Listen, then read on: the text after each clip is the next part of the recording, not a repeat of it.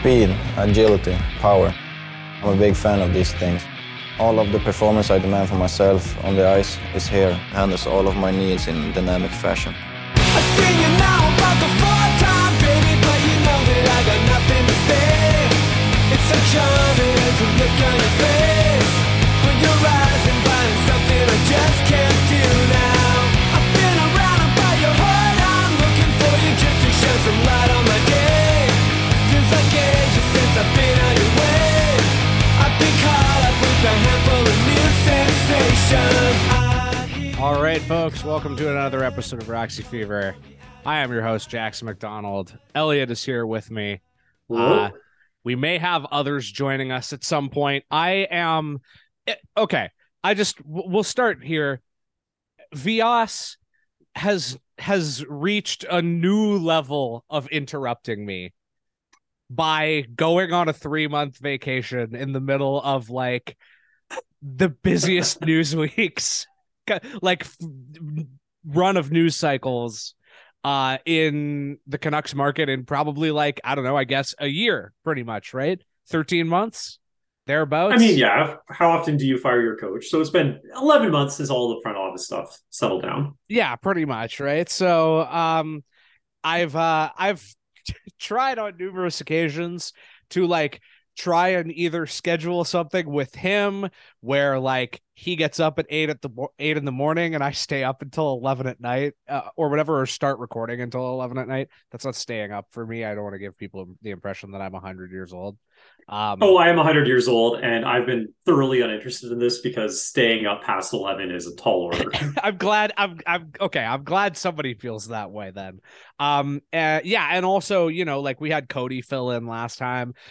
If I had to bet, the most likely person to show up at some point is probably Cody. Oh yeah, but it'll almost be funnier if no one does. I literally just like gave up and plopped the Zoom link in our group chats with you know, various recurring characters on the show, and was just like, look, just if you're not doing anything, just please come on the show. I'm so tired.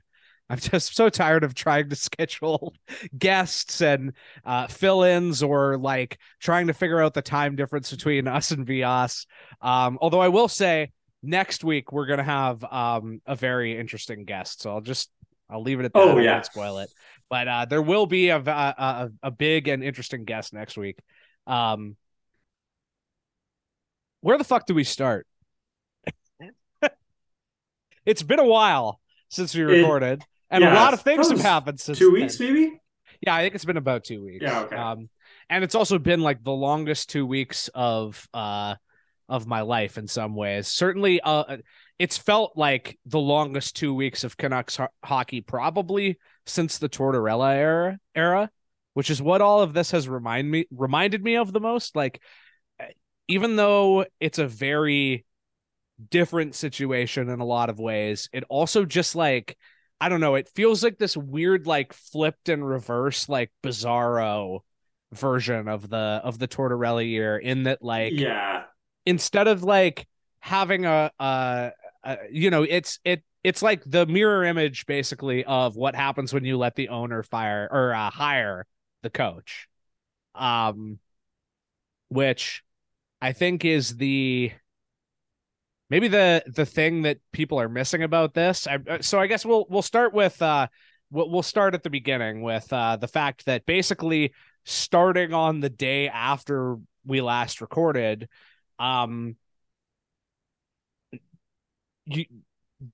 an absurd amount of leaks started to come out about the coaching situation in Vancouver, which eventually, obviously, as you know by now, led to... Unless you're Vias. Yeah, it'll be so funny when he gets back and he's like, so what did I miss? Just listen to this episode, Vias, and then you'll know. Yeah, led to the Canucks firing Bruce Boudreau and hiring Rick Tocchet, but in probably the most like long, drawn out, and embarrassingly public way I think I've ever seen anyone get fired from any job. Like, yeah, it's like Trump press secretary level of embarrassing, except that the people involved are, or at least one of the people involved is actually likable. Obviously, we had that incredibly bizarre two back-to-back games where everyone knew that Bruce was getting fired, including the players and the coach himself. Yeah. And had to do press conferences about how he was going to get fired before he had been fired.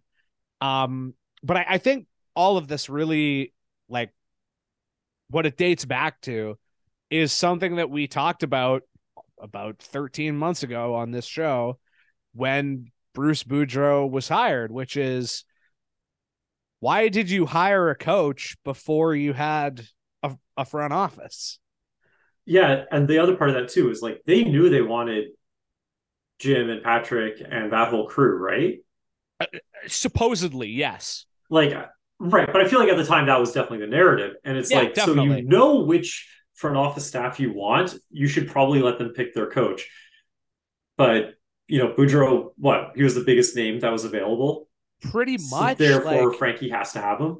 Yeah, I mean that's always what it seems like. It always just seems like the Aquilini modus operandi is to go after whatever the most famous guy is in any situation, whether it's signing off on a big trade, getting a coach, getting a GM.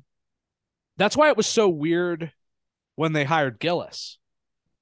Right. Because I mean, obviously the reputation hadn't been completely cemented yet, but that was a real shock because he was this total outsider. And sometimes I wonder if maybe the experience there is what led to, and the fact that Gillis was kind of one of the only people that's ever been in the organization that has felt free to kind of tell him to fuck off.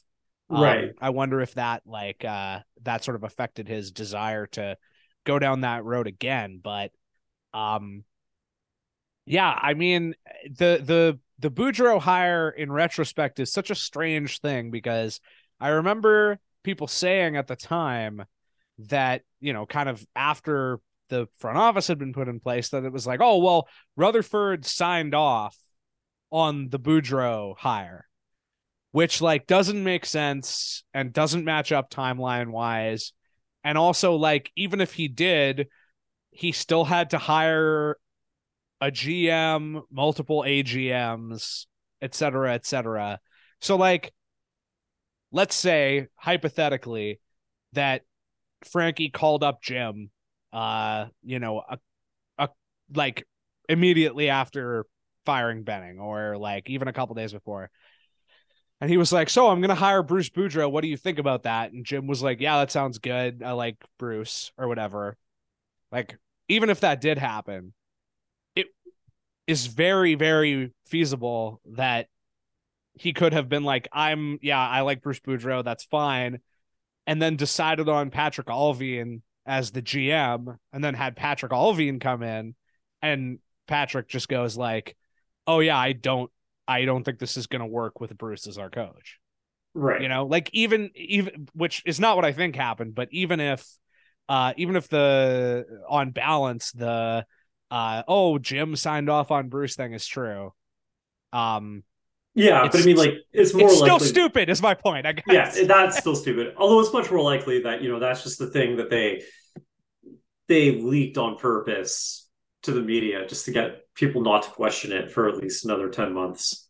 Yeah, and it is really funny that they very publicly and embarrassingly fired someone else this year, and used leaks as the reason kind of for justifying it. And then the worst, most embarrassing leak you could possibly have, gets out 2 weeks ahead. And I mean, there have been some people who I think very disingenuously, and I almost hesitate to even give them air, because I think this has been pretty much universally acknowledged that this was not handled well. there have been a few people who have kind of suggested that, like, oh, well, like, it's the media, like they made it worse, or like, you know, they were the ones speculating or whatever, as Rutherford suggested. Right. And you know, on some level, like, I guess you could say, like, well, they could have not reported it, but at the same time, it's like, well, have you met a media person? Yeah. In order for that criticism to have any weight, you have to sort of, you don't have to prove that the media made it worse. You have to prove that the media uniquely made it worse, that media in another town wouldn't have done. And literally no other media in any other Canadian market, like Canadian or big US market, like, okay, maybe who are we crapping on for having no media presence in their own city? Like, besides Arizona, because I'm tired of bullying them. Yeah, totally. Like Sunrise Tampa. Or whatever. Or Sunrise. Exactly. Yeah. Tampa before they won the Cups. Sure. Yeah, okay, maybe someone there wouldn't have bothered reporting it, but come on. Yeah, and it's also you think this wouldn't have happened in Toronto or Montreal? Like Montreal, they would have figured this guy's like grade 10 French grades. Absolutely. Already. Yeah, no question. Like I've always, that's always pissed me off, the sort of idea that, like, and people will say this, even people from like out east will be like, oh yeah, Vancouver's like different or whatever. And it's like, have you seen what happens in Toronto and Montreal? Like, I know it's I know the media culture, the specifics is a little are different, but the same thing. And like, the thing that I think is, the only thing that I think is different about here versus Toronto or Montreal is that for some reason, like particularly executives and the owner specifically, but you know, the executives out here all look at Twitter for some reason and think it matters and get scared by it, which I don't understand. Like, if you paid me like $20,000 a year more than I make now, I would happily like never look at my phone ever again. If I had a job that I get criticized on Twitter for, I would, not have Twitter. Yeah, exactly. There were so many times when I literally said to do this. Yeah.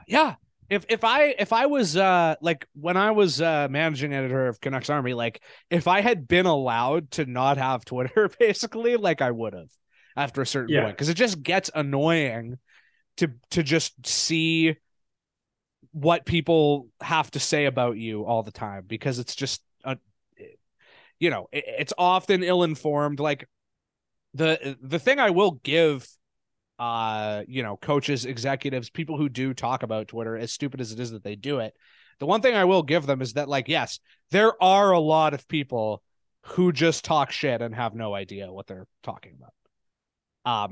It's not everyone, and it's, I think, not like the like lunatic fringe thing that Brian Burke talks about or whatever. Like, I've always thought that was very stupid, because no one takes those people seriously.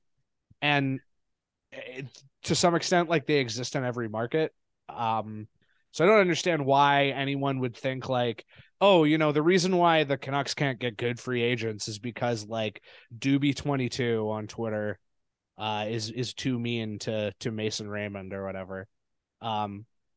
Anyways, my point being that this would have gotten out anywhere, and more importantly, you had the general manager and the president of the team being asked questions about the coaching situation and consistently over and over again pouring gasoline on the fire. Like, even if there weren't leaks, even if Elliot Friedman wasn't coming out and saying like Bruce Boudreau is going to get fired this weekend, he's going to be replaced by Rick Tocchet, you would still have the team doesn't play with structure. We had a bad camp. I'm talking to potential replacements for Bruce Boudreau right now, which is an absolutely insane thing to say and do. To be like, hey, what's going on with the coach? Well, we're trying to line up a replacement. Who does that? It's also very much one of those things that would not fly in like a real workplace. Oh God, no. And this has been a thing that I understand that it's different because it's like professional sports, but at the same time, like, this is still someone's workplace. It is, and I actually think like uh, you can get a lot of mileage out of just talking about an NHL organization as a workplace, because like Yeah, there are often it's often something that's not spoken about enough. Like a team is just treated, and behind the scenes too, like when it's not even athletes you're talking about, when it's just like, nerds with calculators and, ex players who want to cosplay as businessmen or whatever. Like not a lot of people talk about teams as workplaces. They talk about them as if they're like some other thing that isn't, a place where you go to work and get paid like anywhere else, they talk about it more like a government administration, or like Mm-hmm. the Catholic Absolutely. Church in the like Middle Ages or something. Yeah. Yeah, it's often very feudal actually. The Yeah. way people talk about specifically NHL teams, but sports teams in general too, to a lesser extent. And I mean, the other thing too is that with the trade deadline approaching, there's some chatter about Kuzmenko and stuff. Oh, and yeah. I've seen some people say the old thing about, if you trade this guy after he signs here, I hate it so much. what's that going to look like to future free agents? Yeah. But it's like, how do you look at that a week after the Bruce Boudreau thing and think that that's not going to affect your likelihood or ability to hire top caliber coaches that haven't been arrested for gambling related mishaps? Yeah. Yeah, that is extremely funny that like people would look at what the Canucks have been for very, very close to the last 10 years. Like we're so close to being able to say 10 years. Yeah, at this point, just say 10 years. It's better. It's pretty much. Yeah, you could pretty much do it now. We're almost there. Like the idea that you would look at the Vancouver Canucks organization since they hired John Tortorella and be like, man, the way they trade free agents at the deadline really makes them look bad.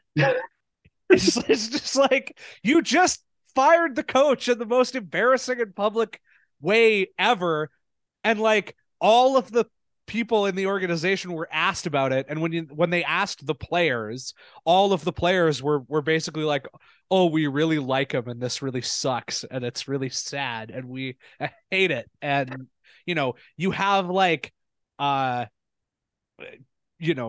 people's like spouses and family members like liking posts on Twitter that are like, Jim Rutherford is a fucking asshole and he should like, go, he can go to hell for like treating Bruce Boudreau so poorly. And it's like, it's very obvious that like the players are not happy about it. Nobody's happy about it. And, that's just one of a series of absurd goof 'em ups that have been happening on, pretty much like a yearly basis since 2013. Yeah, the idea that like that anybody would look at the Canucks organization and be like, oh, they traded that player that conventional wisdom dictates they should trade. How is that going to affect their image, their PR? And it's like, okay, so that now you care about how this looks. Now you care about optics.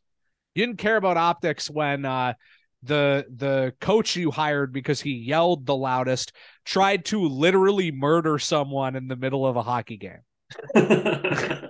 Like, as much as I do enjoy the 180 that incident gets on the show, but well, yeah, I mean, it's the Tortorella thing is hilarious because it's funny, but it's still like not good. No, yeah, that's always the sort of like fine print with anything I say about Tortorella, is that it's just like my without devolving too much into discussing Tortorella. My thing about Tortorella is that John Tortorella is basically like any other NHL coach except with all the dials turned to 11. So like, he's gonna be louder, dumber, and funnier than any other coach in the league, basically, while also like from a basic like philosophical and material standpoint, like no worse than almost anybody else you would hire. Like, I Yeah, exactly. I've made the case before, but like, he's not kicking players in the kidneys. He's just like being kind of a regular asshole. Yeah. It's just very public, but which is, why I say that this whole thing kind of reminds me of Tortorella in a weird sort of way, except like instead of having the general manager have to sort of like wear this embarrassing coaching decision that like leads to a player being alienated and eventually shipped off, it's like the coach who's really well liked and is like fired really unceremoniously and embarrassing, and it's kind of the players who are standing around awkwardly like being like, oh, what's going on. But I mean, sorry, were you referring to Kessler or to Booth? Oh, I was referring to Luongo. Oh, right. Obviously. But I mean, yeah, there. In fairness, there are other guys you could point to as well to a certain extent. Just because like Kessler wanted out the most, and yes, although not as much as Luongo. Yeah. Although Booth was definitely Torts' whipping boy. Yes, certainly. Yeah, it's not like Luongo was Torts' whipping boy or anything. I mean, I guess like, we're getting off track. But... we're extremely getting off track. Everything eventually becomes about Mike Gillis or John Tortorella. That's pretty much how it works. Because everything eventually just leads back to 2011, and it feels like it's just been everything has just been scrambled like versions of the same thing basically since they went to the final. But which is why everything that's happened over the past couple weeks and everything that seems like is coming, it feels so exhausting by this point, because it's not even the same thing. And it's not even the same thing. It's not even like, oh, we already did this, we're doing it again. It's like, okay, we did this in 2015 and then again in 2017 and then again in 2019. And now we're doing it again in 2023. And it's like, okay, we haven't just learned this, we haven't just like, oh, we fucked that up and now we're, learning the lesson or making the same mistake again. It's like, no, you're making the same mistake that you've made like 5 times in a row. And somehow nobody else seems to notice that that's what's happening. And I mean, as far as Rutherford and Allvin are concerned, like there's a clip I want to play in a second from the press conference, which was one of the wildest, I think actually probably the wildest press conference I've ever seen, other than maybe the Torts post Hartley game press conference. But like on some level, I don't. They deserve blame, absolutely. They deserve tons of blame. But I think somehow still it's surprising to see the extent to which ownership remains the elephant in the room that you also have to eat, apparently, for some reason. Right. Because like throughout this whole ordeal, there's been a lot of focus on like, oh, well, the president said this publicly or invited speculation when he did this, or publicly slammed the coach or whatever. And like, I don't like any of that, obviously, and I know I'm sort of repeating myself, but like, it just seems so surprising to me that there hasn't been at any point anyone circling back around to be like, well, they wouldn't have been put in this position if the firing of the last regime and the hiring of the new regime was handled in a professional way at all, or a way commensurate with how every other franchise in the league and in every other professional sports league works and operates. Like, and I know I've probably made this point on the show numerous times, but at this point, like, if you get hired by Francesco Aquilini and then have to wear the fact that Francesco Aquilini wants to pretend he's a general manager, that's on you for taking the job. And so I don't have any sympathy for you. And I don't think like, oh, my boss wouldn't let me is protection from criticism at all. It's just like at some if point, you're Rutherford, you can choose your next destination to a certain extent that other guys don't have. Yeah. Yeah, And absolutely. But at the same time, shit rolls downhill, right? Yep. Like, so while I absolutely am here for people slamming Rutherford, Allvin, everybody, Tocchet too. Like a lot of people are saying, oh, Tocchet doesn't deserve any, like don't be hard on him. He didn't do anything. It's like, well, he took the job, so he deserves a little bit of criticism. And he just definitely deserves criticism for going on TV and kind of playing, making jokes and playing fast and loose with the fact that like we all know he's going there. But particularly at this stage of degeneration, like you should be pointing a finger squarely at the owner first, and the owner should be the guy who comes up at the beginning of every statement about what this team is doing, because it's really the only thing that matters at this point. Like he could hire, I don't know, he could hire the entirety of the Tampa Bay organization to run his team. And it would still be like, well, if he's overriding hockey ops decisions that group wants to make, then the team will never be good, because you have a guy with a Flintstone phone and a goldfish brain making all the calls and hiring all the people and making the ultimate deciding who he's on... going to sign as free agents. Yeah, exactly. So we have his mic is off, so I think he's here, but I think Cody has finally joined us. Is that you? Are you there, Cody? That is me. You were on such a run. I didn't want to interrupt. I appreciate it. I thank you. How are you doing? I'm doing well. I'm taking a break from the Abbotsford intermission here, and I figured I'd chime in a little bit. Excellent. Because I thought it was very interesting, actually, when you were bringing up how, like, if you do take a job with this organization at some point, you can't even be like, oh no, like they're completely blameless for being a part of this a toxic situation. Because I could have sworn earlier this season, I think it was Barry Trotz did an interview.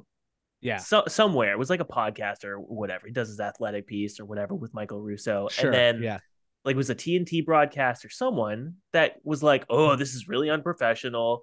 This, violates the coaching guilds, the brotherhood of coaches to be actively saying you're out for, or you're looking for another job in the industry, because that's taking away a job from someone that has one right now. And it's like, okay, well, what happened now to that if Rick Tocchet takes Bruce Boudreau's job after going on the TNT panel and being like, well, this is what I would do if I certainly didn't take a job that I've been offered.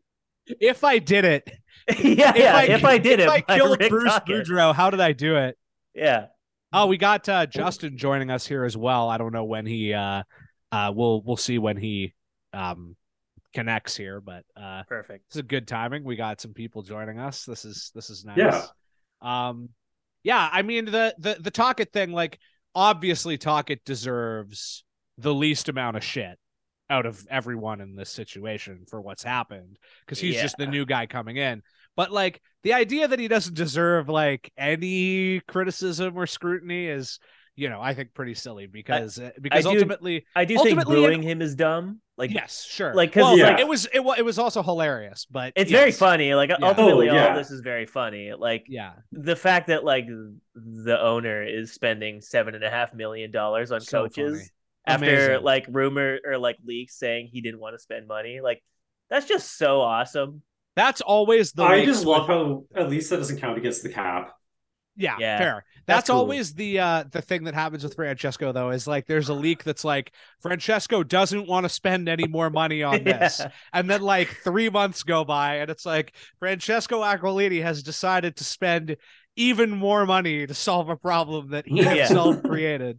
He's decided to make a bunch of decisions that will actually cost him more money in the long run than had he just done what he probably should have done years ago. Always, every single time. You there, Justin? Maybe not. I don't know. All right. we'll keep going either way. Okay, I'm gonna play the Rutherford clip that I wanted to play because it is, I think, one of the weirder things I've heard from a Canucks executive in I don't know, the last couple months. Yeah. It's from the Rick Tocchet introductory press conference. And I just have to do the screen share thing here. But this was kind of I can't remember what the question was exactly, but it's basically in response to, you know, the idea that like this wasn't handled well and that they have some level of you know, the accountability that needs to be taken over how the Boudreau situation was handled from a human standpoint. Mhm. And yeah, I just have to get it set up here. 1 second.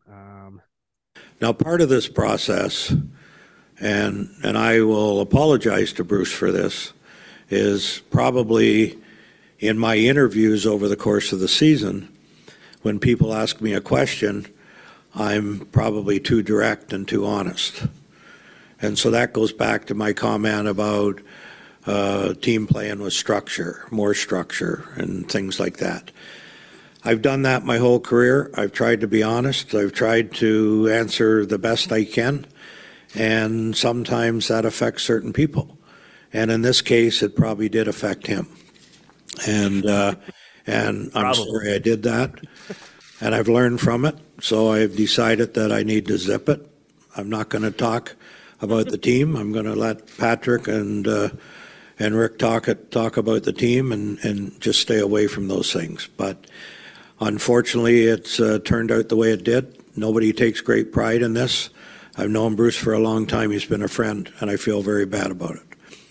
And if I've offended anybody in the process, I apologize personally on behalf of the Canucks. All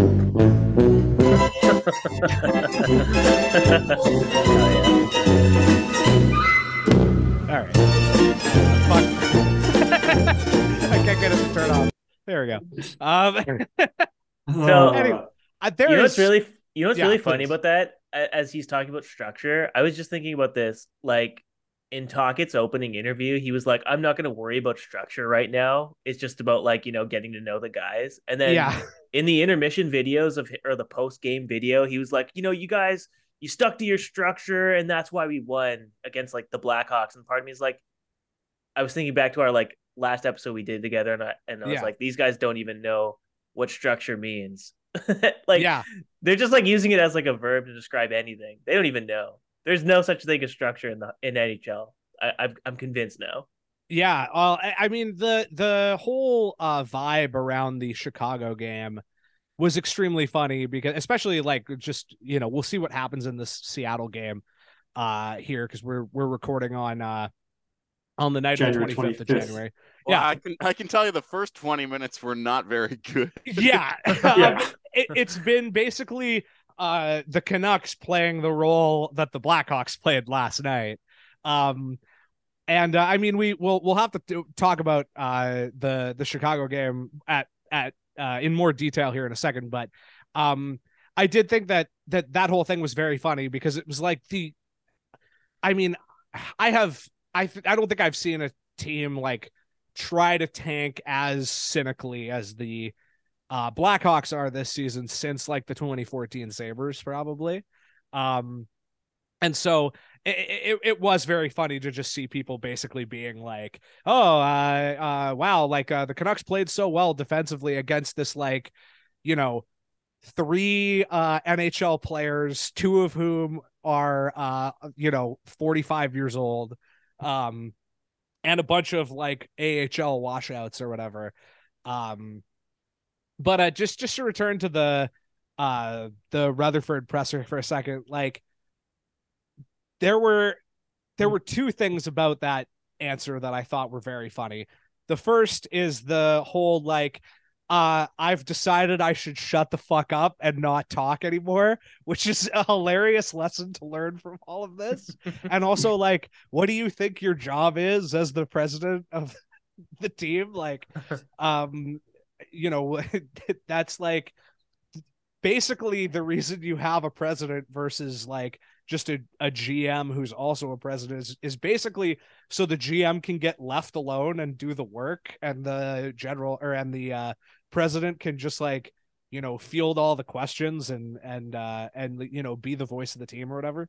But the funniest thing was Jim doing the thing in the job interview where they ask you what your biggest weakness is, and you try to find a way to spin it as a positive thing, and just being I care too much. Yeah, exactly. Just being like, sometimes I'm too honest, and I behave with too much integrity, and my dick is actually too big, and a lot of women say that they can't actually handle the girth. And so, you know, I mean, if I hurt you with my giant dick, I apologize.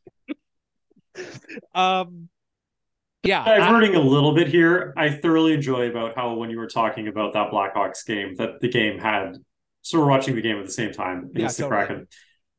They had a big graphic about how much the Canucks kicked the teeth in of the Blackhawks last night. Although it was their 8th game where they surrendered 2 or fewer goals 47 games in. Yeah. Which is, I think there's a problem here that's not coaching, and it has to do with your goalies being Martin and Delia. Yeah. So I think we've you know, I'm going to talk a little bit more about Bruce on the next episode. So we can kind of set that aside for a bit and talk a little bit more about Rick Boppet, the Canucks' new head coach, heir to the Hasbro electronic game fortune. You know, I actually think like I don't think it's a wholly terrible hire. There's certain things about him that I think like he's quick on his feet. He's good at answering questions. He certainly like has a reputation for being a bit more structured, which could be good for this team. But I mean, I don't think you could ask for a more like you know, softball opponent in your first game. And I do think it was incredibly hilarious that the stadium roundly booed him and his staff when they were introduced. And then some guy in the first 4 minutes of the game just went up and threw a jersey on the ice. That guy is a legend.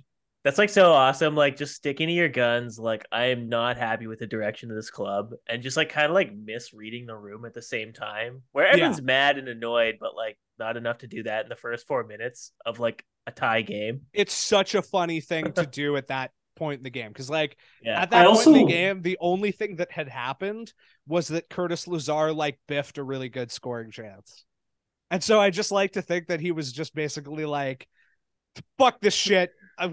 Like it was Curtis Lazar's brother, and he was wide just open so fed net. up. Like, yeah, he was throwing a Lazar jersey on the ice. There's the one guy in Vancouver who bought a Curtis Lazar jersey. I'm also curious if that's the first and/or only jersey toss in a winning game. That is, or if it's the earliest goal. I'm sure it's the early. Right?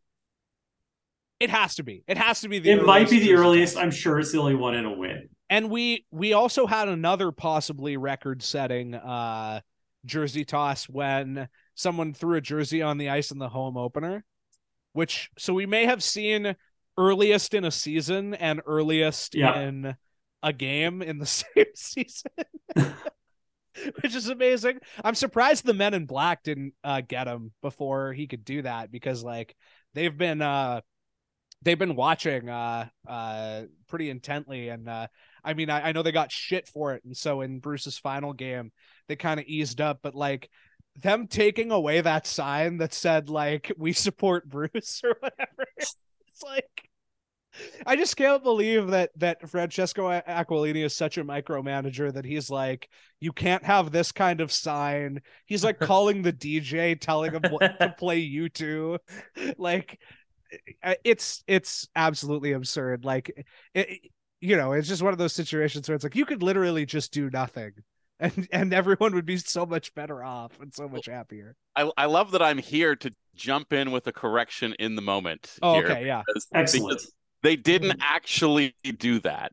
Oh, You okay. may have noticed that from the photos that the sign, which I believe said "We stand with Bruce," Yeah, that sounds right. Yeah. was fucking enormous. Okay, so it was Okay. like going to a wrestling show and staring at the back of someone's sign the whole night. If you Okay. happen to be sitting behind that person, what actually happened was that they came down and told him, "You can raise the sign, but please only during stoppages. Like you Okay. cannot obstruct the view Yeah. of the people standing behind you for the entire game." That's reasonable. Which is fair, but that was Chester, right? And I think his season ticket seats are in the aisle. So when he had the "Bring Bedard Home" sign, he was just laying it across the aisle, and that thing was also massive.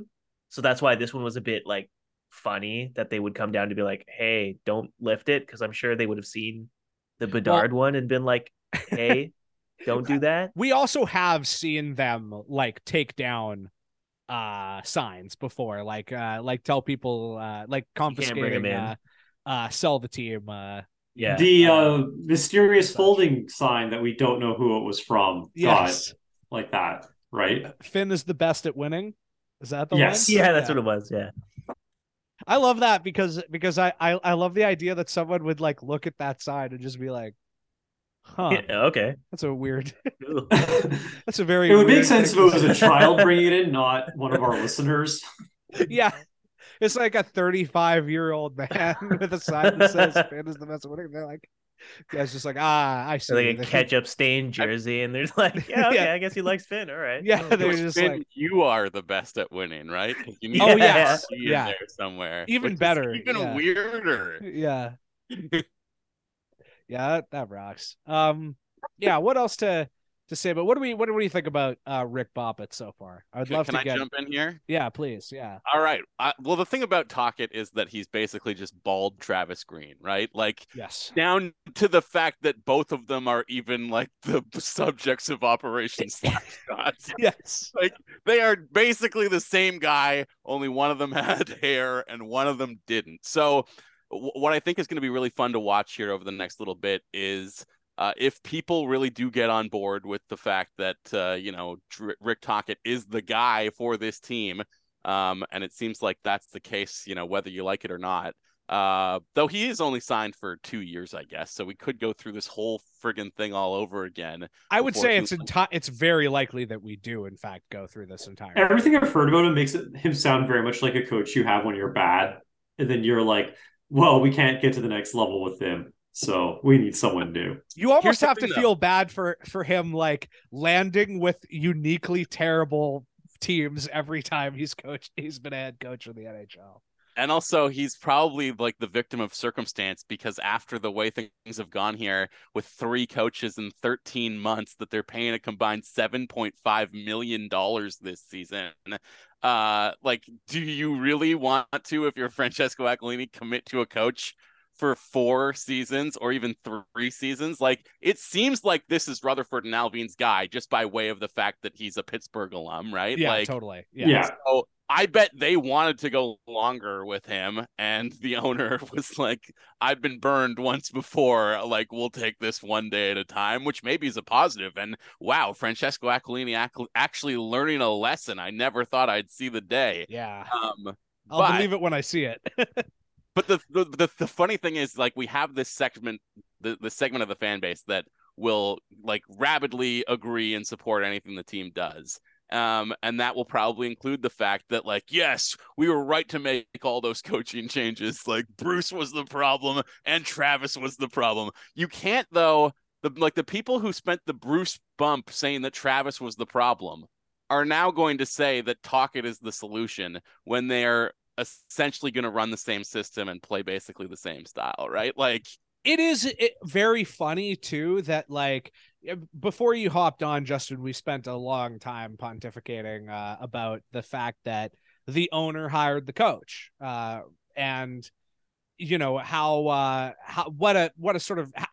much they set themselves up to fail by doing that, by hiring a coach and then bringing in a front office and then being like, so what do you think about the coach? And the truly hilarious thing about that is that I 1000% think that the Canucks could have gotten away with just firing the front office, right? And having a new general manager and president step in, and as happens all the time, as happened with Alain Vigneault, and then he was extended, like have the new guy come in and assess the organization and literally say like, we're not changing a thing until I've had 3 months to look this organization up, top to bottom, do a full audit or whatever. And I think it's very funny because like they could have avoided this entire situation by just bringing them in, letting them see how they like Travis Green, who is essentially like Rick Tocchet, essentially like the kind of coach that they complained about not having for the entirety of their run here so far up until yesterday. And then if they just, even if it was literally just as simple as like, we want our guy, Travis is fine, but like, we just want a guy who sees everything the same way we do, then they could have just fired Travis Green, which they, did anyways, but just like a few months earlier. It's so wild to me that they took this like 13-month, trip into the wilderness basically with a coach that was just kind of like dropped into this situation with no attachment to anything else that was going on. This game is hilarious, by the way. It is now 4-0 Kraken. Oh, you're ahead of me. Yeah, but I mean, like beautiful. I'm glad that the 3-0 goal was Jared McCann, so that I love that for us. Yeah, his 23rd of the season at that. Amazing. Like he's killing it. Amazing. How many goals does Goodbranson have this season? So there we go. Just returning back to that for a moment, like it really is too bad because I think from a from my particular standpoint, which is tremendously unique, and I admit that, like, Bruce Boudreau was kind of an ideal coaching hire because he was this like fun personality, genuinely good guy who's easy to root for, which is like very, very hard to find in the NHL. And then also like coaches a style that's pretty fun to watch. And also additionally seems like a pretty good coach to me as a guy who admittedly doesn't feel like he's very good at assessing coaching. And so to see it all kind of unfold this way for the benefit of like this weird like Mr. Clean looking gambling addict who's never like had a winning record as a coach basically ever. I don't know, man. It's it doesn't exactly seem like a thing a serious organization would do. It's also very funny, like knowing that his like first like head coaching job was with like the Tampa Bay Lightning in like the early like 2010s or 2000, like late 2000s. Yeah, like I think it's 2008 like or 2009 or something. Like objectively, like of very good teams. and he still doesn't have like a winning record, and people are like, oh yeah, he's gonna bring the structure they need. It's well, because the funny thing about Tampa is that like they were basically bad for 2 years in the past like long stretch of time, like truly bad, and they were the 2 years that Rick Tocchet was there. And like I think you can it's not like they were much better with Guy Boucher, and like there's a lot of there are a lot of issues there, and there's a reason why they drafted first and second overall. But like, yeah, it is kind of funny to look at the history of the Tampa Bay Lightning over the past 20 years and be like, oh, when were they really bad? And it's like, oh yeah, it's the 2 years that that this guy was there, which may or may not have been his fault or had anything to do with him. But yeah, like I do want to extend the same courtesy that we did to Jeremy Colliton a couple weeks ago, right? Yes, guys can evolve and get better, but I mean that's just like I don't want the negativity of what went down with Bruce and that slow walking of the plank over the course of like basically 3 weeks where everyone knew, not just that he would be gone, but that they'd already lined up the hire. It was basically done. and you're still trotting this guy out here week after week. I'm sure you guys already talked about all that earlier. Course. Yeah. It's like the Mr. Show sketch about the pre-taped call-in show. Yeah, exactly. Yeah. About last week's topic right now. Yeah, exactly. Yeah. But like, you can't let that resentment, if you want to be angry about that, you're angry at Francesco Aquilini and probably to a large extent Jim Rutherford. Yeah, for sure. Because of the way he just publicly thrashed him like all season long in a way that's just bizarre. Like, the people who are like, I don't think the team did anything wrong. They just let him coach longer and maybe turn the ship around. It's like, they also let him get the send off from the fans that almost no coach gets. Yeah, well, that I think that's insane. But it was a beautiful moment. It was a beautiful moment. It's terribly tragic, but it was a wonderfully human moment in a game that doesn't always often up a ton of those. So. That is nice, like that we at least got to say goodbye. But you're right, it is fucked up that everyone knew that was the end. It was the worst kept secret in sports, right? Like, that's something that you can pin on ownership and management. That is not the decision of Rick Tocchet. He did not come in here. Yeah. And to be fair, one thing that I think the market did miss is that Travis Green was in nearly the same situation where because when he got fired, I mean, just as much as Bruce, I mean, let's face it, had ultimately a whatever record with the team. Yeah. He was not the savior because this team's problems go way deeper than coaching. But that also means that Travis Green was not the problem. Now, Travis Green still coached this team to the most success they've had of any coach since Alain Vigneault. Like, absolutely. Well, correct. I mean, I guess like Willie Desjardins had the dead cat bounce year with the Cedians or whatever, but he didn't win a round. Whereas, yeah, exactly. And I know we all know it's a fake playoffs or whatever and COVID and all that, but like, you cannot claim they won 2 rounds, but they did win 1 round. Yeah, they did. And unambiguously, people forget too, like the story out of until Demko went God mode, like the story out of those playoffs was like Travis Green spent months in a bunker just like singularly focused on how to win a playoff series with this team. And like, you saw the adjustments that he made in that St. Louis series. He tactically outmaneuvered the team that had just won the Stanley Cup. Absolutely. And you can say, sure, they didn't want to be there and they gave up or whatever, but I mean, come on. But if they gave up because they were down and because they were getting outplayed. Exactly. Like, I would argue they didn't fight back as hard as they could have, but they were put on their back foot. Absolutely. But again, what I was getting to was just that Travis Green was also pretty ignobly fired for a problem that fundamentally wasn't his problem. Like, I think moving on from him was probably the right call, but the way that they fired him was also pretty dirty. When he wasn't the problem, Jim Benning was the problem. And the funny thing is too, if that had been dealt with properly, it avoids this whole thing. Because you just keep Travis Green, because again, he's fine and not the problem. Clean out Jim Benning, get Jim, hires Allvin, and then, I mean, do they bother firing him for they probably don't bother, or do they wait till the off season? Yeah.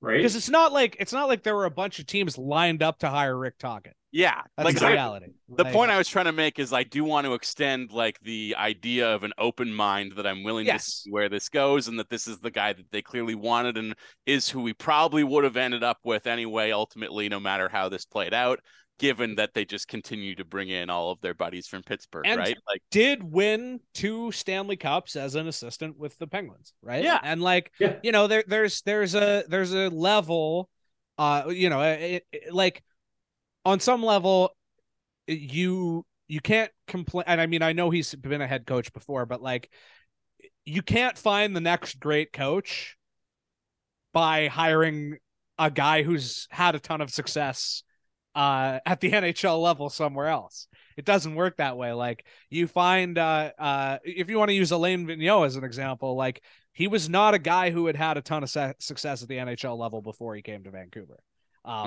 He had a little bit, like I think he had 1 good year with the Canadiens or something, but like, this is how it works. Like, you take a chance on a guy and it doesn't work out, and then maybe another team takes a chance on him, and it does. Or in Tocchet's case, it's, this is his third chance. I think if he doesn't make pretty significant strides as a coach with this team, even if it's not his fault and he's coming into an identical situation basically as his last two teams, I think that might be it for him, just because it is a results-based industry. But like, yeah, but he's in a good spot because in all likelihood, Demko will be back next season, so it'll look like pure genius. And we all know the NHL is really easy to sucker on coaching quality, and loves to mistake a good goalie for a good coach. Like the Jack Adams is a goaltending award, that sort of cliche. Yeah, exactly. And that's the thing. Like, Bruce is taking the fall for the back end of this team without the superhuman goaltending that we've seen over the last few years, right? Like, the back end of this team is horrible. The defense, beyond Quinn Hughes and Luke Shen and maybe a handful of other guys, is atrocious. They are making costly errors every single night. Did Bruce Boudreau construct this defense? No, but he can't get blood from a stone either, so he has to be shown the door. The thing that you said, though, is like there's no lineup to bring in Rick Tocchet. That's why this is such a confounding mess.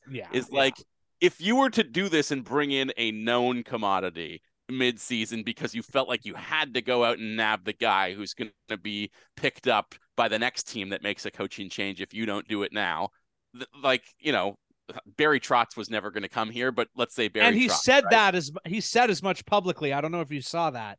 Yeah, but he had the quote, I think today or maybe yesterday, where he said he called Bruce like 6 weeks ago and told him, "I don't want your job." Yeah, which is good amazing. look. Amazing. Yeah. Like, if you'd done this whole bizarre circus to grab a guy like that, I think a lot of us would be able to look past it a bit. Yeah. Like, not only is Rick Tocchet going to be there in June, you are also interrupting yourself midway through an unintentional tank for Connor Bedard. Why are you doing that? It's not as though, like, I don't think Rick Tocchet is going to come in here and really feast on this soft schedule down the stretch necessarily. But like, if the but why would you take that risk? Exactly. If the team's already doing badly and you don't even know if that Demko is going to come back this season, because just like Tanner Pearson, this feels like an injury that it's just going on and on and on. Why even bother bringing him back this season?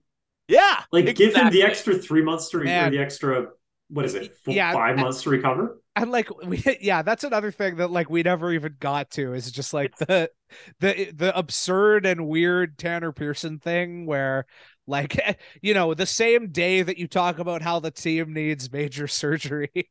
Speaking of major surgery, Tanner Pearson has to have his career is ruined by your shitty doctors. He has to get you hired Dr. Nick, and for some reason we fucked this up so badly that he now has to get the weird Anakin Skywalker hand from robot hand with the wedding ring fused to it. We're looking into it. As to the players, they believe that the doctor can't properly assess what kind of surgery is required. Anyways, on another note, I was wrong earlier when I said that only minor surgery was required. Clearly, major surgery is now required. That was basically the press conference. So there might have been good 10 minutes in between those answers, but like, the funny thing Farhan, have you heard of the tragedy of Dr. Plagueis the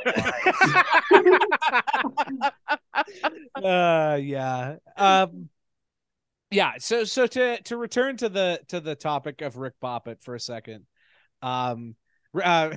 Rick Tocchet's favorite part of playing Boppet, by the way, definitely pull it. But I will say that if there's something that I'm gonna judge Rick Tocchet for, just admittedly, like, unfairly, because as we all kind of know by now, like, you have a press conference and you just say shit. No one knows what, I'm not going to hold anything someone says against them, really, unless it ends up like the Boudreau situation. I really only care about, like, results and process and what actually happens on the ice. But, you know, he came in his press conference and he basically said, I'm going to do all the shit this team's already tried that hasn't worked. And the thing that really gives me pause is, like, you know, they're playing maybe on balance the worst team in the league yesterday. And Tocchet is like obsessed with getting Pettersson out against weak competition, which, you know, I understand on some level because, yeah, like Pettersson's gonna feast on weak competition and he's the team's best offensive player. But at the same time, if you do that at the expense of his total ice time, I really don't see how that's a winning recipe over the long haul, because your players can play, your top forwards can play like 25, 30 minutes a night, right? We definitely didn't see this happen in 2014. I mean, look, but when your top players are 23, 24 years old, it is, yeah. You know, they can certainly play 20 or 21 minutes a night. And I don't think it's really that absurd to have that happen on some nights. Like, it all the time, no. Like, for sure, if you really need to win a game, yeah, exactly, it's close all the way down. And somebody said, and I haven't been able to look at what the ice time is like tonight. And somebody said to me when I brought this up, they were like, hey, maybe they knew like the tougher opponents coming the next night, and they're thinking, we want to make sure Pettersson has lots of gas in the tank tomorrow. And if that's the case, hey, great, you know, 5D chess, whatever. But it just seems to me like it's not rocket science. Like, you know, I when your players play matters, who they play against matters, and you know, there's nothing wrong with prescribing minutes, and you know, I don't think there's anything wrong necessarily with saying we don't want Pettersson to be our main penalty killer, for example, things like that, things of that nature. But I don't think it's really rocket science. Like, you want to win games, you should play your best players the most.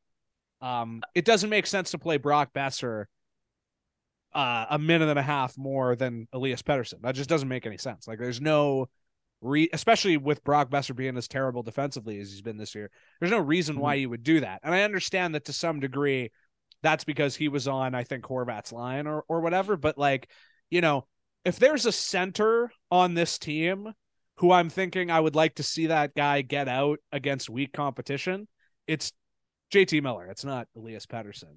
It's Sheldon Dries. Yeah. Well, yeah. apparently. Exactly. He Yes. scored the freaking goal of the year. Wow. Amazing. Yeah. So this entire thing plays into my theory that the team is actually stealth tanking. And they got rid of Bruce Boudreau because he was winning too much, which is saying something because the team was dog shit under his tenure. Yeah. So I think this whole thing, like moving Miller back to center, maybe trying Hughes back on the right side again, all of this is like almost like subtle tanking where the like Rutherford and co can outright get the G or the owner to acknowledge just how poorly they are set up for the future. So the best thing they can do is pretend it's a coaching issue when really they have brought in a guy they know to coach, not in the worst way possible, but in a way that doesn't actually benefit them. Because in a way that we've already seen this roster fail under. And in a way, nudge situation. Like, in a way in which, like, before it was like, okay, the team is arguably winning games because Elias Pettersson and Quinn Hughes are playing the most minutes because they know how to break games open and win. Exactly. But if you start limiting their minutes under a new coaching system and mask it as a new structure, no one's going to question it because they're going to be like, well, we have to give the new coach a chance. But it's actively helping their tank because these game breakers aren't playing as much, but it's masked as a structure thing. And I just think, like, this is all just like 7D chess to try and somehow improve their lottery odds. Like, what's the score in the Seattle game right now? 5-0. It's now 5-0. Second goal. Yeah. This is totally a stealth tank, and that's the only reason I can think of it, because the only coach that would sign up to do this mid-season would have to be an old buddy from your cup winning days. Well, to build on that, to build on that, like Jackson, you acknowledged that what Chicago's doing this year is like the most brazen open tank and bombing since the Coyotes versus Buffalo that season. Right? I mean, it seems like it to me. I may just have momentary amnesia or whatever, but it's certainly it's up there. I mean, you're right, because they had some great players last year, and they traded them all for basically nothing in the offseason. Coming into this season. And why do you do that? You want to take a run at Connor Bedard, basically, I would imagine. Yeah. But that tank battle, what was that, 2014 between Buffalo and Arizona? 15, I think. Where they're like McDavid, right? Yeah, I'm pretty sure. It was, you're right. It's 2015. Enough. My bad. Yeah. 2015. Okay. But you saw trades ahead of the deadline that year. Yeah. Where I think hilarious. Buffalo got rid of their third string goalie because their third string goalie was playing too well and winning too much. It was reported that their coach got pissed off at his players whining about how bad the team was and told them the better they play, the sooner they can be traded. Amazing. Which is just so beautiful. But if we were to do an open tank here in Vancouver with this Canucks team and made moves like that to try and build the, goalie tandem that would lose the most games, would it really be that much different than Spencer Martin and Colin Delia? And I will say, like, I people used to talk about the stealth tank with Jim Benning, which I always thought was like people would say, people talk about like 5D chess or whatever. And like the thing with Jim Benning was whenever people suggested there was anything more than the most obvious interpretation, it would just be like, this isn't even a team playing 5D chess. This is like the rest of the teams in the league are playing chess and they're playing checkers. Like, so I never bought any of the stealth tank, narrative with those guys, which did come up a lot. Digressing for 1 second. Absolutely hilarious that they kept Mike Yeo. So it's just bald guys all the way down now on this team. Like I can't even tell the difference between Tocchet and Yeo from far away. Anyway, sorry. But with Jim Rutherford, even Sergei Gonchar has a big bald spot. You're right. Yeah. His hair's going too. And I did love at the press conference too, the way the three of them looked like a Pokemon evolving chart where it's like, first you start out as a bald guy with a sweater and then you become a bald guy with glasses and a blazer. And then you eventually evolve to a bald guy with glasses and a blazer and a sweater underneath the blazer and massive water cannons coming out of your back. Yeah, exactly. Yeah. That's the fourth one that's coming next. Yeah. But yeah, as far as with Rutherford and Alvian, I do kind of see it to a certain extent. Like I definitely see how they could come in, and because they're clearly smart enough guys to be like, okay, the owner won't let us tank, but we know how we can tank in a way that'll make it look like to him that's not what we're doing. And I could see it, and the only thing that gives me pause about it is that if you're willing to lie to that extent to hide the fact that you're tanking, why wouldn't you lie about whether or not you're trying to replace Bruce Boudreau? Unless, I guess, you're doing 12D chess and you're trying to create the most toxic possible environment so that you lose more, which is insane if that's what they're doing. Or maybe we're seeing a Costanza with the Yankees sort of situation where they're all trying to get fired so that they will be paid out their contracts in the exact same way that Bruce Boudreau and Travis Green are being right now, right? Maybe. Like, if you don't want this job anymore and you quit, you're not going to get paid. Oh, but no. If you drag the World Series trophy behind your car in the parking lot, then you just might get to ride off into the sunset with a beautiful golden parachute. Well, we're 5 home games away from Patrick Allvin running onto the ice in a bodysuit.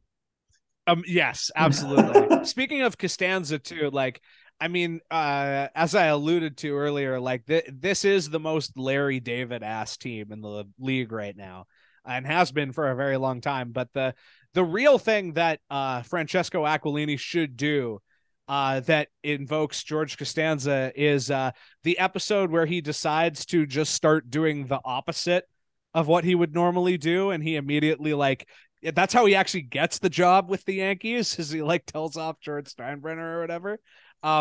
Francesco Aquilini just needs to go up to a woman and be like, "My name's Francesco Aquilini. I'm unemployed and I live with my parents."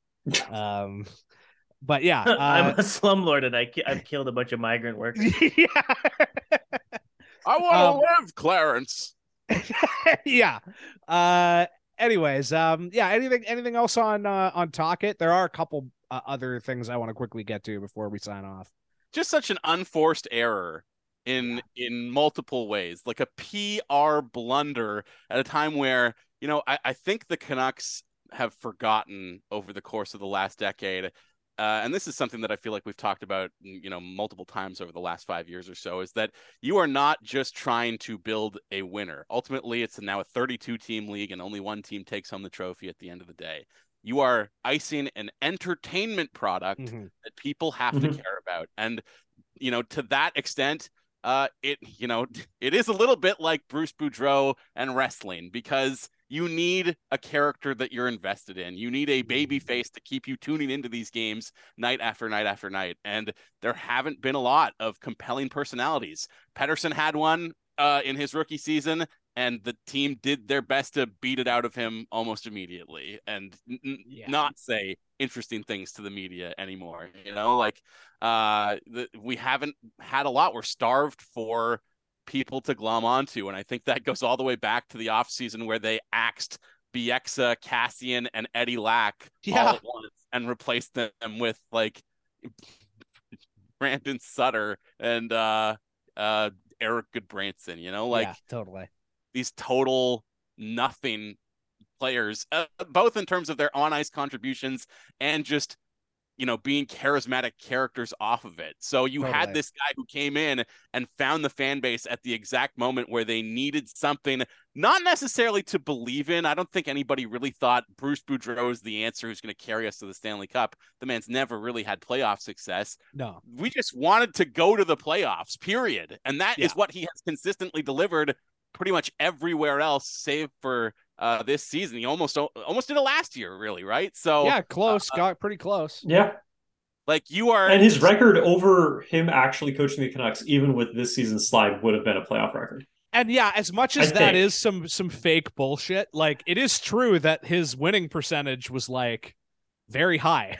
Like if you just purely like divorce it from the context of when it happened and just look at his record, you would be like, that's a pretty good record. So you're putting a knife in the back of your most likable character midway through a season where you're losing an enormous amount and almost nobody has any reason to invest in watching this product. Maybe that's why you feel like you need to make a change and say, this is what the future of this team is going to look like. We'll get these guys in place now. But do you think Rick Tocchet can really come in here and put his system in place after one practice and then go out and play 3 games in 4 nights? Like, that's not setting him up for success. I know they've got the All-Star break coming up here, but like, if you're Rick Tocchet, wouldn't you rather come in and have a training camp and set things from square one next season and let Bruce finish his quest for Bedard, his unintentional quest for Connor Bedard? Like, it just is like, why? And that is sort of what you feel yourself asking after, let's say 85% of the moves the team has made in the last decade. And it just feels hopeless. Like this is never going to end at this point. Well, on the subject of moves that this team has made and is going to make, I'm just going to, we'll do a very quick, like, I'll just let each of you say your piece on this, but the 2 guys that are at the top of everyone's mind now with the team sucking so much ass and the trade deadline approaching is Kuzmenko and Bo Horvat. And I think like at this point there isn't a lot to say about what they should do. We're all on the same page. It's obvious that they should trade both of them, that they have no business trying to as was reported earlier today, sign Kuzmenko to a quote unquote bridge deal, which doesn't For a isn't a 27-year-old. thing because you're a 27-year-old UFA. But whatever. Like, Yeah. I'm not going to belabor that too much. I just It's get like it. Kuzmenko forgot to doctor his birth certificate before he came over. Yeah, exactly. I'm 23, duh. Yes. Yes. Yeah. He thinks that they think he's like 23, but everyone knows he's 27. He's like the first guy to lie about being older. So that he can just go straight to UFA. Yeah. Which actually makes a lot of sense, and more people should do it. Yes. He's the first Russian hockey player who altered their birth certificate so he could go to R-rated movies when he was 13. Yeah. He went to the same fake passport company all the Chinese gymnasts use, except that's what happened. Yeah, exactly. No, that's amazing. So yeah, I'll just from each of you, what do you think they're gonna do? How do you think this situation ends? Does it end?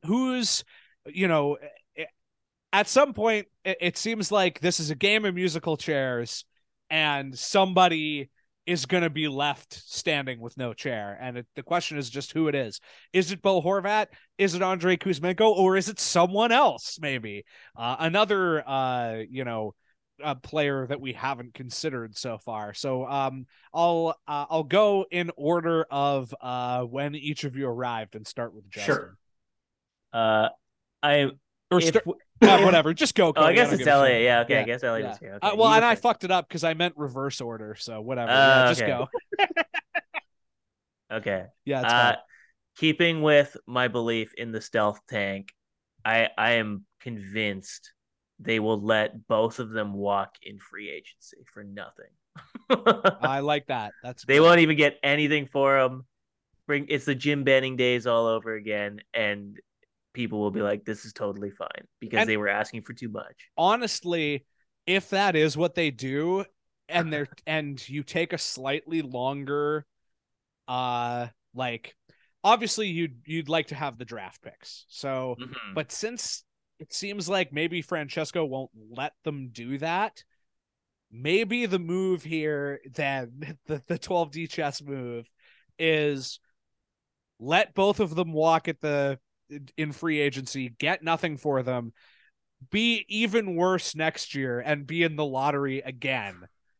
And, hope moonshot, hope that you end the 2024 season with both Bedard and Macklin Celebrini in your organization.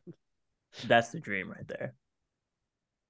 I was going to do Justin originally, so we'll let Justin go now. I mean, there's still a part of me that thinks, even though, the right thing to do is to lose both of them, and the thing that they believe that they have to do, apparently from the reporting today, is can only keep one of them. Yes. I'm going to go the unconventional route and say that they will sign both of these players because they are unable to ever let go of anything. And this is the thing with you absolutely cannot walk Horvat to free agency for nothing. Sure.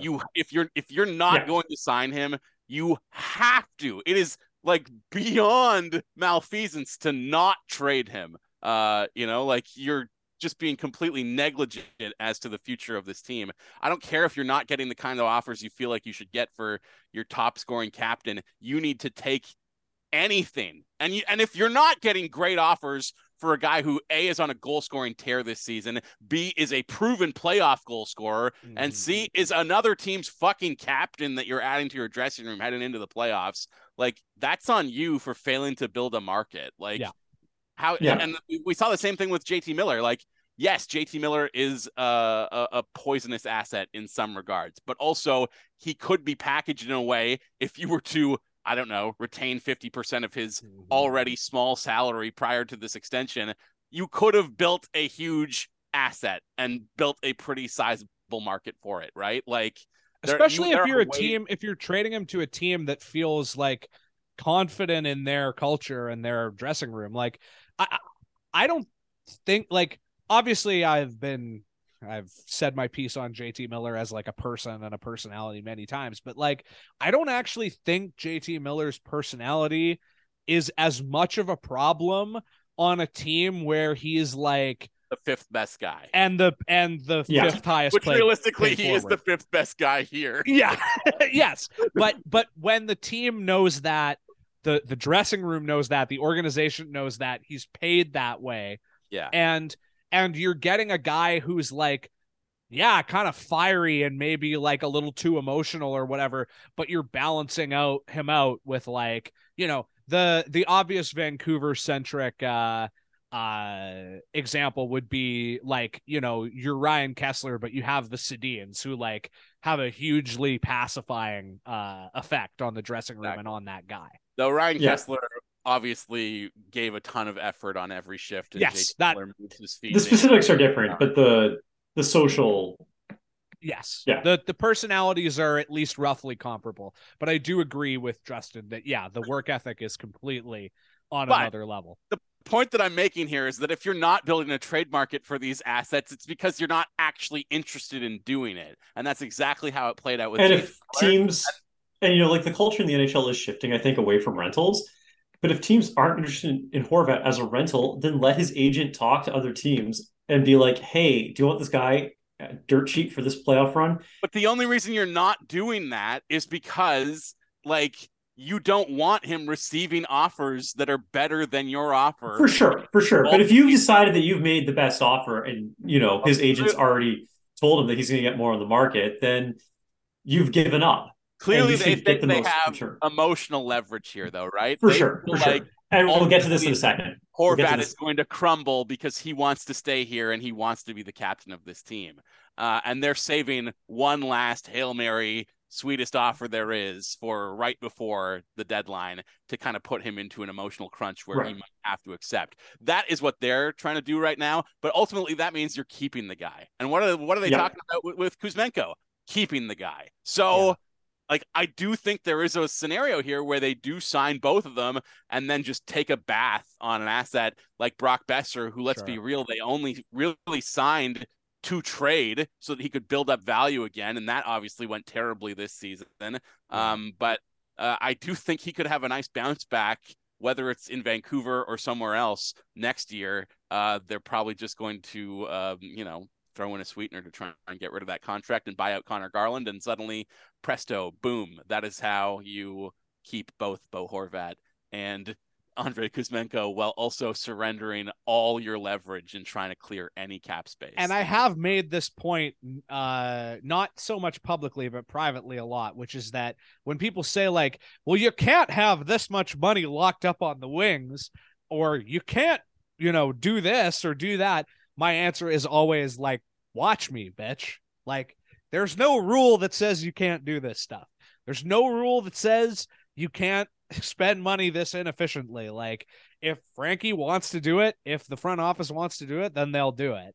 And it's like, it's like one of the segments of the Twilight Zone movie. Oh my God, there's too much money on the wings. Yeah.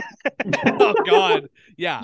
And I mean, I guess like to just to add on to that slightly, like, when it comes to the Horvat, allowing Horvat to talk to other teams, like, I'm not sounding the alarm on them not doing that yet, because I do think the best move, if it's possible, and that's questionable maybe, but like, is the thing that Drance has suggested, where you get an offer from a team and you say like, okay, this is the offer we have on the table for Horvat as a rental.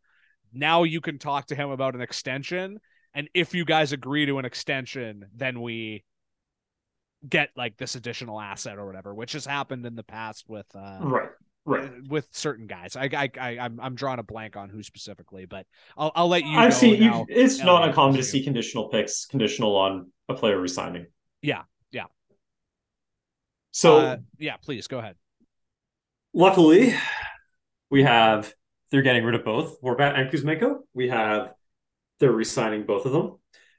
I think they look at the market. They're like, hey, we don't have that baby face for people to cheer for. Thanks, Justin. But what we need to do, we cannot lose our captain in this situation. So yeah, they make that last ditch effort. They pitch it to Horvat. He signs, but then they do the math and they realize they just can't keep Kuzmenko. They re-sign Horvat. That tightens up their cap because you absolutely can re-sign Horvat. Yeah. Like I think in the past I've said that they can't. Obviously, you literally can, but this means you're not going to improve the team around him. How much does Pearson make? Like, if he stays on IR for like next year, isn't that enough to there's other give him a raise? Like that's what I mean. It's just an example, but like there's a lot of other money that comes off the books too, like the Vertanen buyout, the well, and then there's Myers, who becomes a $1 million real salary player after his bonus is paid out. Yeah, but you just have to get, and then you have enough flexibility to get through July 1st. It's fine. Pearson's got that Sven Baertschi contract, by the way, 3 years, 3.25. Okay, so but there you go, right? Like, what does Horvat make now? 5.5? Yeah, basically something like that. Like, if Pearson is as fucked as he looks, that could just be the raise you give Bo Horvat, basically, like very easily. Just sorry, but please continue. Yeah, so you're going to lose $3 million on Miller. You get $3 million sort of from Pearson, but then you also drop. Then you drop like two fake or 2.5 of fake cap from Brian Holtby and Jake Virtanen. Sure. So like you can re-sign Horvat, but again, you have no additional money to do anything. And you get 3.5 from Michael Furland. So yeah, you can re-sign Horvat. You're not going to do anything with that. You're not going to make your team better around him. And you definitely don't have room for Kuzmenko. Yeah. So what are you going to do? You're just going to re-sign Horvat. Your team's just going to be slightly worse, and we're just going to run this all back again. Yeah, I agree, actually. I think what's going to happen, if I had to predict, which is always a bad idea, but I think what's going to happen is they're going to look at the market. They're going to like take calls. They're going to like assess their contract situation and their like PR situation. And they're basically going to realize that the offers for Horvat, it's going to be identical to what happened with Miller. They're going to realize that like they aren't going to get the dream offer for Horvat. They're not going to get exactly what they want, and they don't want to take a haircut on the asking price. And then they're going to look around and realize that Andrei Kuzmenko, as an asset that costs basically nothing, is actually worth a lot more than they realized. Because I really do think if you look around the league at what's happened this year, like, and last year too, like the assets that are worth the most on the trade market are, number one is cheap. That's the thing that actually matters the most. Like, and so I think they're going to look around and they're probably going to realize like they can actually get, if they create a market for him, like a really good return for Andrei Kuzmenko, that they don't have the money to sign both guys, and that like basically they think from their perch where they are that like they can't afford to lose Horvat for a variety of like PR and culture related reasons, and re-sign him for his asking price and move on from Kuzmenko. I think you're bang on, actually. Ultimately, they need to sell Kuzmenko and Horvat Black Skate Revival jerseys, so that's going to dictate pretty much their entire offseason decision making. Yeah, fair enough. Yeah. Okay, so last piece of business is, somehow after discussing all of these incredibly sad and depressing things, we haven't mentioned the most sad thing, which is that since we last recorded, Gino Ojic passed away. Somewhat impressively, about 9 years after he was given a year to live, back in 2014, I want to say. And I was reading an article recently where it was a contemporary article, like when he was diagnosed, where they asked him about it, and he said, I believe in my heart that I will live to see 50. And he did, which is kind of amazing. I think for a lot of us, he had battled amyloidosis so well that I think a lot of us were still kind of taken by surprise, because we just sort of thought like, oh, I guess he just did it. I know it took me really by surprise, to the point where when Vyas messaged me the day of, saying we should do a Gino episode, and that's something we've talked about in the past, and yada yada yada. I didn't actually realize that it was because he had died. I thought maybe he was just in the news for some other reason. I hadn't checked my Twitter feed or whatever, and then I had checked my Twitter feed, but it was just people posting highlights. So it wasn't anyone actually saying what the thing was. Yeah, totally. So I mean, we're gonna do for the Patreon like the next serious thing we do that takes a lot of time and effort will be a Gino related episode. I don't know what exactly yet. I feel like at this point, career moments, it having been several days since he passed,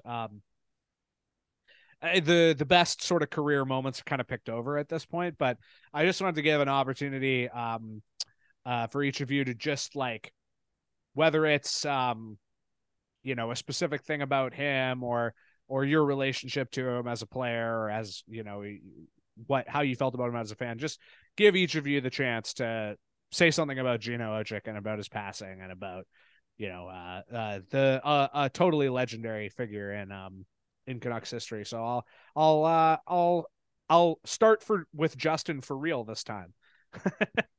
I mean, talk about kind of the need for baby faces and these lovable, larger than life characters within the game. Gino, unquestionably one of those, not just in Canuck history, but in hockey history, really. One of the more compelling figures of the 1990s, which is really saying something considering, his kind of skill set. But like literally a guy who was larger than life, like the Hulk Hogan of hockey in a way, right? Yeah. And, if Hulk Hogan was actually a good, nice person, yeah, did like great works of charity for the Indigenous community and continuing to try and build hockey within that community. Incredible work that he did. And this is the real failing though of Canucks PR really over the last few weeks, right? It's not necessarily that the Bruce Boudreau thing was a black eye for the team, which it was. It's the fact that we all had to talk about all the stupid drama that surrounded this club for the last month instead of what was actually important in the last week, which was the memory and life of Gino Ojic. In the exact same way that Rutherford held that press conference that was supposed to be about Tanner Pearson, but by the end of which nobody even remembered that Tanner Pearson ever played for this team to begin with, given the way that conference went. Like, that's kind of a microcosm for the way the last 2 weeks have gone, because that game where they quote unquote freed the skate and they wanted fans to come out wearing that logo in honor of Gino because they were going to be kind of memorializing him before the game. That is a message that they put out through their PR department literally like 2 or 3 hours before puck drop, at which point, like, sorry, too late. Nobody is going to get this message in time before they leave to go see the game. Like, what the hell? And that is kind of like, nobody was really talking about Gino Ojic after those games the way that we should have been. Like, that is something positive to glom onto with this team. But as always, it's all overshadowed by what a cluster the whole rest of the expedition is. So, case in point right there, like they've lost the plot of their own message, and they can't even keep track of what the nice things that people should be talking about are, because there's just so much garbage surrounding this team seemingly at all times. And it's just upsetting that it happened at a time when, we really should be focusing on the life of a great man and a great character within Canuck history. And shame on Francesco Aquilini for not putting this guy in the Ring of Honor when he already had a brush with death, and it seemed like we were going to lose him. The time to celebrate him was then, and if there is one positive to all of his health scares over the last few years, like, at least the man got to get his flowers while he was still alive. Absolutely. Everybody, he knows exactly how much he was loved and how important he was to so many people. So that is one nice thing, I guess. I'll let you go next, Elliot. Good, because I was going to say something building up what Justin said, which was,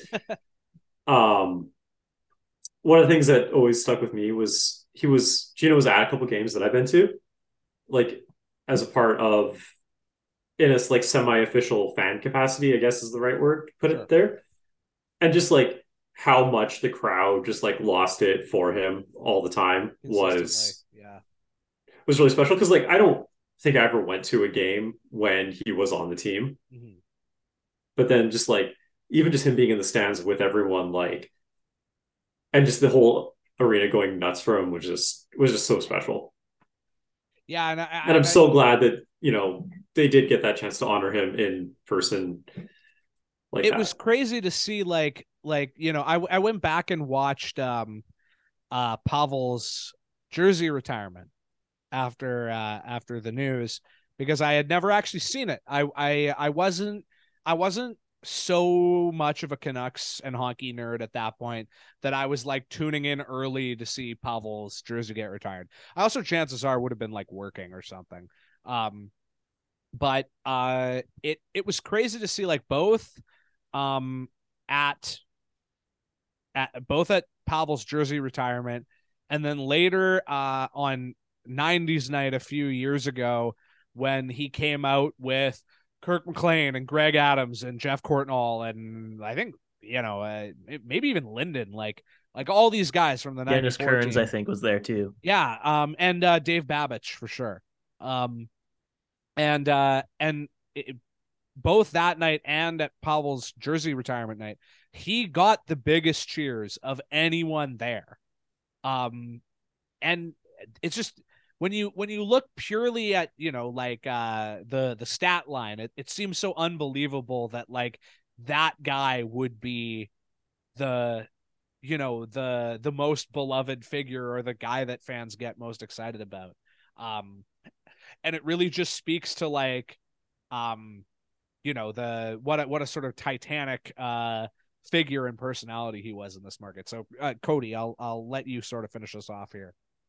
Yeah, it's like I feel like I've done like a lot of podcasts with you guys where we talk about like movies and stuff like that, and we talk Yeah, about for like sure. cultural osmosis, right? Yeah. And like I didn't really start following the Canucks until like after like 2012, really. Like I was like a casual, I didn't really care for the team, like whatever. But I somehow knew the St. Louis Blues event like the back of my hand. Yeah. Like even though like YouTube was like not as like big and popular as it is nowadays, like I could have sworn like I'd seen that entire clip like 1,000 times over of him going nuts, pulling off his shirt, just trying to fight the entire team. Like there's some players that manage to reach that level where you seem to know every important thing they did without ever having watched them. And the fact that it's like this, fifth round pick from the middle of nowhere who is just basically like a goon, but like the most lovable goon you've ever met on a team. And by all accounts, like a giant teddy bear in real life. The guy who in real life in the NHL had probably the closest personality to Doug Glatt. Yeah, exactly. like just being Yeah. like literally the sweetest man who also beats the ever loving shit out of his opponents on a regular basis. And like Doug Glatt is somehow besties with the star Yeah, player of the team. Exactly. Yeah. Which is what happens at the end of Goon. It is. It's Yeah, true. so Yeah. it's like I obviously like kind of like Elliot was saying, like I don't know if I've ever been to a game where he was actually still playing. Like I know one of the first games I went to, I was like 4 or 5, but like I could not tell you who was playing, right? Sure, It's just yeah. like a foregone memory. I But like also love like the tape trading element of that era of goonery within the NHL. Yes. Like guys in New Jersey just like recording every game to VHS so that if a fight happened, they can like cut it to tape and then make a copy of it and then send it to people through the mail. Like there's just something so like, not to tie everything back to pro wrestling, but like just, absolutely though. Yeah. that's the most pro wrestling thing about hockey maybe ever. Like Yeah. and that's kind of like that era of Gino too, right? You just imagine everything that he did having kind of a VHS grain over top of it. Absolutely. Yeah. You know what I'm thinking of actually? I'm actually just realizing why I might know Gino's fight history like the back of my hand. Because this is a throwback to the oldies. My mom and dad's wedding videotape. I'll never forget this. I pulled it out of a box when we were moving out of my old childhood home. And on the label, it says Jim and Karen wedding 1989. And right below it, Don Cherry's Rock'em Sock'em Hockey. So my parents had added a recording of Don Cherry's Rock'em Sock'em Hockey from 1993 onto the VHS of their wedding tape. And I'm sure that was played a lot in my household, and that's why I know so much about Gino Ojic's legendary history. Rip to a legend. Like Justin's saying, shame on Francesco for never having put him in the Ring of Honor. He should have gone in the year they announced that he was dying of a what it was called, amyloidosis or whatever. AL amyloidosis, I believe. Yeah, the second that he was basically given 5 months to live or whatever, they should have thrown him in the Ring of Honor, and it's a shame that they didn't. Yeah, it's just that was literally what the Ring of Honor was designed for, was guys who captured the hearts and imaginations of the community. You want to talk about unforced errors? Not doing that is among the worst. Absolutely. And like you were saying though, at least he probably went down knowing that this city and market loved him more than probably at least 90% of all Canucks players, 99% of all Canucks players. So at least he died knowing that. And rip to a real one. Truly. I will just quickly add on to that. I think Gino basically, the thing that I loved about him is that he had the highest level of achievement of for the type of guy who says I'm everybody says I'm a really nice guy and I'm a real sweetheart, but if you fuck with my friends, I will fucking kill you. Just like that guy that we all know and from go out to the bar with or whatever, that's maybe a little silly but also genuinely the guy you would call if you had to hide a body or something. And I think nothing illustrates that better than a quote that I found from an article after he retired, where he said that after Pavel Bure was traded to the Florida Panthers, people still didn't fuck with him because they knew that eventually they would have to play Gino, and Gino would go after them for going after Pavel. Which is taking the whole defending your star players to an absolutely absurd level that I have never seen or heard about before. And he said this completely 100% with a straight face. He basically said even after he went to Florida, he still never got fucked with because people were still afraid of me, which is amazing. We often call Faber the Luca Brasi to the Quad Father, obviously. Yes, that is some real Luca Brasi shit right there. Absolutely, yeah. All right, so that's definitely long enough for today. But big thanks to both of you guys for hopping on with us and making this a lot more interesting and a lot less lonely. And filling in for Vias, who remains MIA somewhere in Europe. Sorry, I missed the start of the show. Oh, don't worry about it. Cody did too. It's no big deal. I know Elliot has a plug, but I'll let the two of you plug where can people find you, anything you got going on just before we sign off here. You can hear me every morning, Monday to Friday, on City News 1130 in Vancouver. And I'm also doing the sports updates for the City News station in Calgary, as well as Toronto in the middays too. So really right across the country, I can be heard doing sports updates on Rogers News Radio, and have been hosting some Vancouver Giants broadcasts of late as well. So nice. On the podcast front, I do have a movie podcast. Oh, nice. Yes. Hopefully very soon, called ADHD DVD, that I'm very excited about. But hopefully I'll be back to watch some horrible Canucks movie with you guys to promote that. Absolutely. Can't wait. Well, I'm not on the radio, but you can find me at Cody Ziebertson on Twitter. and at CanucksArmy.com, where I occasionally fill in on the Stanchies duty. But yeah, Very that's all I cool. got. Yeah, Thanks, and don't find me on Twitter. Please leave me alone. Yeah, I will echo that for myself as well. Yeah, and I just did an article, or I just did an interview with Vancouver is Awesome and other Glacier media outlets about our current spooky snowpack and what's going on in the mountains and why people keep dying in avalanches. That is amazing. So you can find that on Vancouver is Awesome, and be safe out there, guys. Just in case, there's any crossover between the backcountry ski crowd and the show, which I assume there isn't. That absolutely rocks. Justin, if either yourself or me could put that in the episode description, that would be amazing. Yeah, I absolutely will, for sure. I can't wait to read that. All right. Thanks for listening, everybody. And we'll see you next time. Should be a good one. Bye, everybody. Bye.